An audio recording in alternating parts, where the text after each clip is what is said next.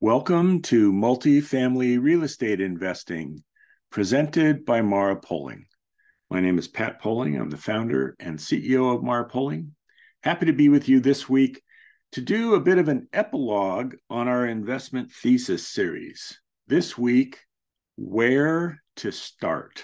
Maybe you've listened to some, maybe you've listened to all of our podcasts on our investment thesis, and you're now thinking, this all sounds great. Where do I begin? How do I get in on all of this? How do I take the lessons learned from our discussions over the last couple of months on investing in multifamily real estate and apply those? Well, that's what we're going to talk about this week. As always, if you have any questions, shoot me an email, pat@marapoling.com. marapoling.com. We're going to talk about a number of things this week, including some of the offerings that we have. I would encourage you, even if you aren't ready to move forward, you're just trying to learn more about investing, I'd encourage you to explore the offerings that we have. And you can do that by going to marapoling.com, marapoling.com, and going to the offerings page, and you'll find lots of great content there. You can download some information there, and you can also just shoot me an email, again, pat@marapoling, and just take a look. It's helpful to look at the offering documents, the information kits, the private placement memorandums. It will help you be a better informed investor wherever it is you choose to put money into multifamily, whether that's with Mara Poling or with some other sponsor, or even on your own. So let's get down to it. Where to start? I'm going to go over 5 areas, and these are not exclusive of each other, right? So you can pick number 1 and number 3 and number 4 and go do all of those, or you could pick number 5 and just do that. But these are 5 ways for you to get started and to work with us, to let us help you. Some of that's investing with us. Some of that's having us simply provide some mentoring and support. All right, let's start with number 1. We have a number of offerings. Our original offering and one of our latest offerings is a combination income and growth fund. I encourage you to take a look at this. Again, if you're interested in investing, absolutely, I would suggest you take a look. If you're interested, though, in simply learning more about multifamily and how you might be able to invest in multifamily and what that would look like, I encourage you to take a look at our total return funds. Again, the information kits and the PPM and other documents can be very helpful in terms of understanding not only how those investments work, but the risks that would be involved. And those risks are not unique to Mara Poling. They would be true of any sponsor that you're going to look at out there. So there's a lot of value in taking a look at those. The income/growth funds, which we call the total return funds, objective is to generate a fairly balanced return, somewhere in the high teens for a total simple return, with a little over half of that coming from equity growth, maybe around 10%, and a little less than half coming from cash. So 7, 8, 9%, something in that range. The reason we like these balanced return funds is because we can find assets that kind of work straight down the middle of the fairway, if you will. So they're not too heavy on the value add growth side, nor are they high cap rate, meaning low dollar per NOI purchases like a C that might throw off buckets of cash but not have a growth component. One of the things we really like about multifamily is you can get equity growth like you do in stocks, and you can get cash flow like you do from a bond. We think on par, if not better than both those categories, plus all those tax benefits. So a total return investment. Again, we offer these. There's other sponsors that offer something that looks like this as well. And we'll talk about this in a bit, if you choose to build your own portfolio, you could use this kind of model. The second would be to focus more on growth. If you've listened for any length of time, you heard us talk about 1031s. You've heard us talk about long-term wealth creation. and some of the fund terminology we use around the double-double and triple-double. Well, we have growth funds that are available for investors that execute the double-double and the triple-double. These are funds that invest in assets that are not overly focused on growth, meaning these are not assets that are depressed and need significant investments to be successful. They're good quality assets. They look just like the assets that are in the total return funds, but the difference is we structure the investment in such a way that it's going to orient more towards growth. And again, you could learn from that. If you're interested in building your own portfolio, I encourage you, go download the information kits for the growth funds. And from there, I think you'll be able to glean some better understanding about how to build an asset so that it generates more growth than it does cash. So not that balanced return, but a much heavier weight towards growth. And in doing so, you get that opportunity to not only grow, but then by a 1031 to grow that growth again, hence the double-double. So both of those are offerings that we have today. They are funds. One of the things we would encourage you to do if you're looking at investments, and again, with Mara Poling or with anyone else, is to take a look at investing in a fund. A fund gives you access to a portfolio of assets. It will moderate the highs and the lows. It'll give you a more stable performance over time. That doesn't mean not volatile. That doesn't mean there won't be movement up and down. It simply means it will be muted, as opposed to investing in a single asset where you're exposed to a little more of that. Now, the downside, if you will, to a fund, at least feedback that I receive from folks from time to time, is these are often called blind pools, meaning you're investing in a fund and you might know the assets that are in it today, but those assets are going to be sold and new assets purchased, and you don't know what those assets are going to be. So you're reliant upon the sponsor you're working with.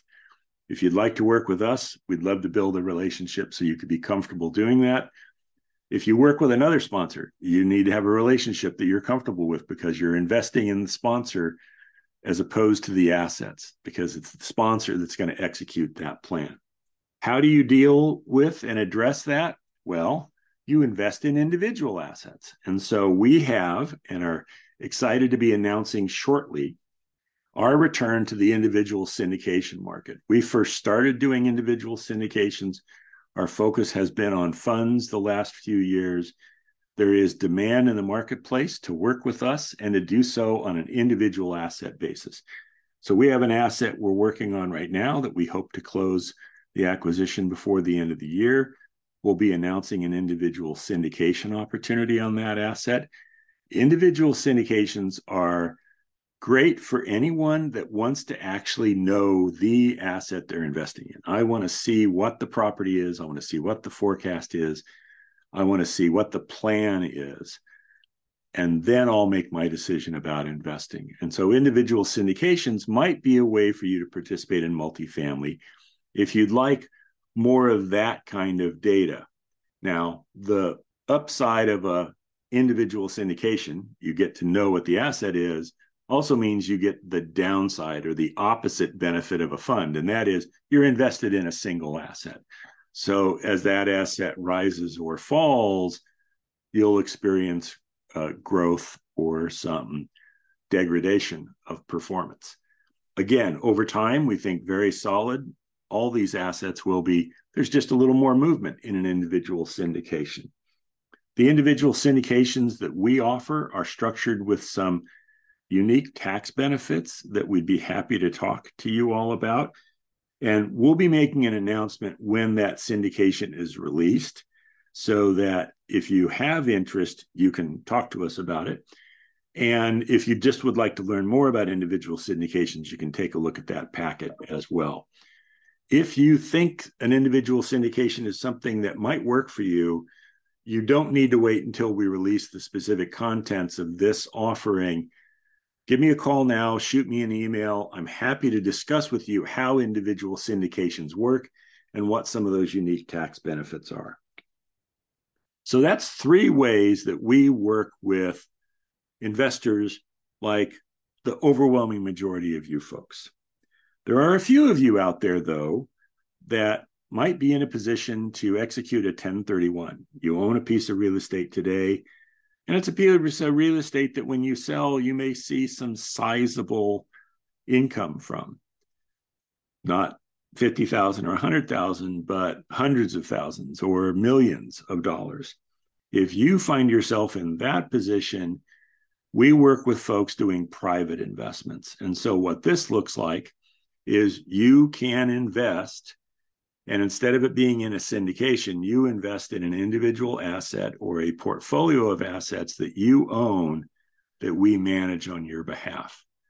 We do this for a number of clients. It's a small group. We don't have any interest in having that be hundreds of clients. It's a modest number, and it might be a fit for you. Pardon me. And if we aren't a fit for you, but you look like that, there are others out there that will do that as well. And so I would encourage you, if you find yourself in a position where you have a 1031, or you're simply to a place where you don't want to manage your portfolio as closely as you do today, you'd like to step back a little bit, seek out an asset manager that can support you. We do that work. There are others out there that do that as well. But that's another way, not so much obviously that you can start, because generally this would be for someone that already has assets. But if you found yourself in a position where you had $1 million that you wanted to place, you could go into a fund or an individual syndication. That's also enough that we could put you into a private investment. And again, there may be other sponsors that could do that. The final piece, and for many of you, this isn't the 5th, it's actually strategy number 1, is to build your own portfolio. And in that instance, we would be more than happy to help provide some support, some mentoring, a wall to bounce some ideas off of. Probably half of the phone calls I do every week are with folks that aren't investing with us, but that are looking to get a better understanding of multifamily to help with a portfolio they already own or one they're building. You might be in a position where you are not an accredited investor. You're not able to work with sponsors like Mara Poling. You still want to get into multifamily, and you have some resources to be able to do that. We'd be happy to help you as you think about how to go about doing that. Now, we're not going to review individual investments. If you were to come to us and say, what do you think about this deal? Look at my underwrite. I might ask you some questions to help you think about it, but we're not going to review your individual deal. We don't want to provide any specific guidance on any investment that we're not functionally a part of. But we're happy to help you as you try and think about that. That's one of the reasons we have the podcast, our webinars, the multifamily real estate channel, the live events, the every 6 weeks, the Q&A that we do for our podcast subscribers, those of you that are registered. We really enjoy doing all of that educational work and hope that it is valuable to those of you that are building your own portfolios, as well as those of you that are passive investors and are either working with a sponsor or looking to add a sponsor. We don't think there's any such thing as a bad time to get into multifamily. Now, there are some out there that will say, well, prices are really high right now, or interest rates are really high. We've got our money on the sideline. And everybody has their own personal decision about how they want to invest. If you are thinking of, I want to time the market, I want to be able to buy when prices are low, that's a little more of a strategy that fits with a short-term investor. And we're advocates of being long-term investors. If you are a long-term investor, where you buy in the cycle is much less important. What is always important is how the asset underwrites, how it performs relative to the stress tests that we put our assets through during the underwriting process. That takes out the risk in our mind of when you buy inside the cycle. And by the way, I have never been in a position or seen anyone that's accurately been able to describe where we are in the cycle in real time. Everybody 6 months from now can look back and say, oh, we were at the peak, we were in a trough, we were in a growth, we were in a decline. But at any given point in time, you don't know. Are things declining? Have we hit bottom? Are we actually on an upturn? Are we at the crest of the wave? Is there more upside to be had? You can't tell that at any given point in time. So we think it makes sense to just ignore all that and to simply focus on long-term value. And if you do it in a manner in which you are a true long-term investor, and I don't mean long in an individual asset, I mean long in real estate, multifamily real estate in particular, then you're going to exit assets and use 1031s to roll those funds over. That's the reason our funds are structured to be long-term investments. Individual syndications can have that 1031 capability. Private investments absolutely have that, and you can build that in your own portfolio. If that's what you're going to do, then $100,000 that you invest in multifamily today, you're never going to take that 100,000 out. It's going to grow. It's going to roll over. It's going to continue to grow. It's going to roll over again. It will generate more and more cash over time. It will grow more and more over time, and it will create real wealth for you. That's a long-term investment strategy. Putting 100,000 in so that you can ideally take $150,000 out in 3 years because this is a really aggressive investment isn't any different than putting $100,000 in the stock market on a stock that you think is going to grow by 50% in 3 years. You're still going to stop and pay the tax man. And that's giving up one of the biggest benefits that we have in commercial real estate investing.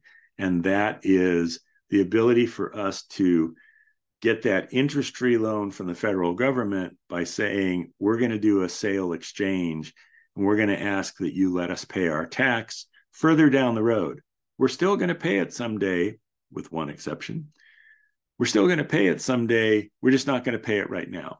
And the government's happy to do that, which is why we have 1031 as a vehicle for us. Well, this is the end of our 9-part series. I think it was 9 parts on the multifamily real estate investing thesis from Mara Poling. If you've heard a few of these, but not all of them, back up and start. I think we started back in maybe July is when the first episode released. We did a series. We were doing these every other week. This is our final one. Now, that's not the last time we'll talk about any of these topics. We will revisit them from time to time as we go forward. But next week, we'll be moving on to a new topic. We're going to, it's not a lawyer joke, but we're going to answer the question, how many lawyers does it take to invest in multifamily real estate? So join me next week for our next episode of Multifamily Real Estate Investing, presented by Mara Poling.